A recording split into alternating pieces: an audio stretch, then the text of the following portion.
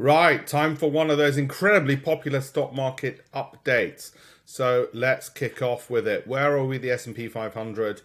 Well, look, you're going to get an up week sooner or later because you can't keep on getting down weeks. That up week is going to suck people into buying because the pressure still seems downwards. I don't see that having eased off enough as things stand, right? Obviously, you look at the MACD at the bottom over here, you look at the stochastic, it suggests, whilst we might get as I say, a bit of a bear trap, you might call it, and an up week, it won't just be a V-shaped move back up, all right? I'd probably say 60% continues to fall, 40% rises, and we'll review this every week, given the nature of the markets. Apple, as you know, they had their earnings. So this doesn't reflect bang up to date live prices. I'm recording this on the 28th of April. And, well, are we going to break below this low that you can see here?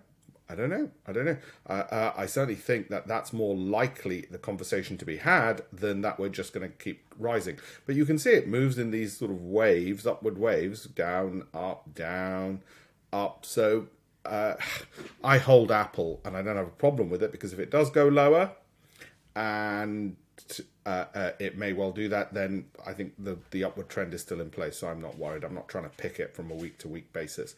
Microsoft I also own. You can see it's bottoming out more there, and this does look like a base. It looks like 280 will hold, and Apple will be a similar story, most probably.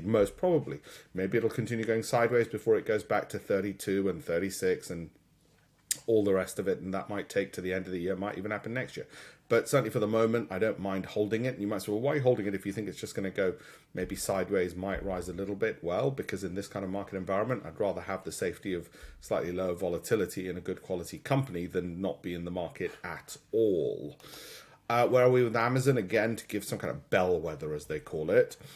But again, we seem to have found a base here as well for it.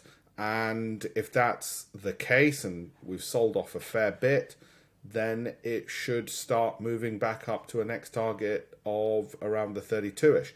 However, and there is a big however, it did miss some targets. Does that mean it's going to go closer to 24? Too early to tell. I'll have to see what happens with the market before we decide. Is it a company that I wouldn't want to own? No, I do own it, and I'd continue to want to own it.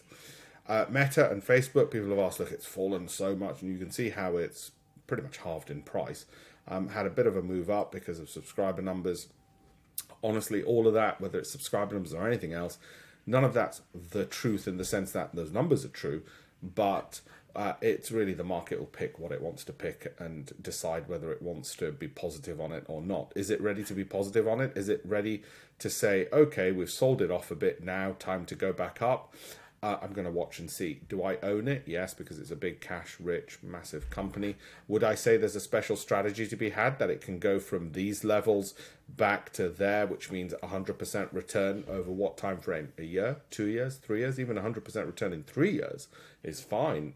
Do I think that that's feasible within 3 years? It goes back up there. I think that's in the realms of possibility. What possibility would I put to it? 30% chance, 33% chance of 100% return in 3 years. I think I'm basing that on experience and what I can see in front of me. But in the short term, what would I say? I just think it's more likely to go higher than lower in the short term. I think it's more likely to go higher, but not massively higher that you've got some kind of easy money on it. I don't think it's going to be easy money. I think it's more likely to go higher than lower, but I don't think it's going to be a no-brainer. Costco, the only thing that worries me with this is, and I own it, is we've got a slight move downward here, and it's making higher highs on the price, but lower highs on the momentum indicator. That's a bearish sign, and we saw that with the S&P previously, and I warned about it before the S&P fell. So this one could well be looking at going from 550. I mean, 500 is more likely, I think, than anything else. So should I sell it? Well, I'm not looking to trade my investments, and I think even if it did that, given the broader upward trend and the solidity of the company, I don't have a problem holding onto it. PayPal, do I think it can triple? I go from where it is now to its all-time highs again within 3 years. Yeah, I think there's a 50% probability in 3 years it'll go from where it is now to tripling, i.e. where it used to be. You might think I'm nuts, in which case Your shorter term 12-month view might be, well, have we hit a base? That's the first question to ask, and it looks like we have.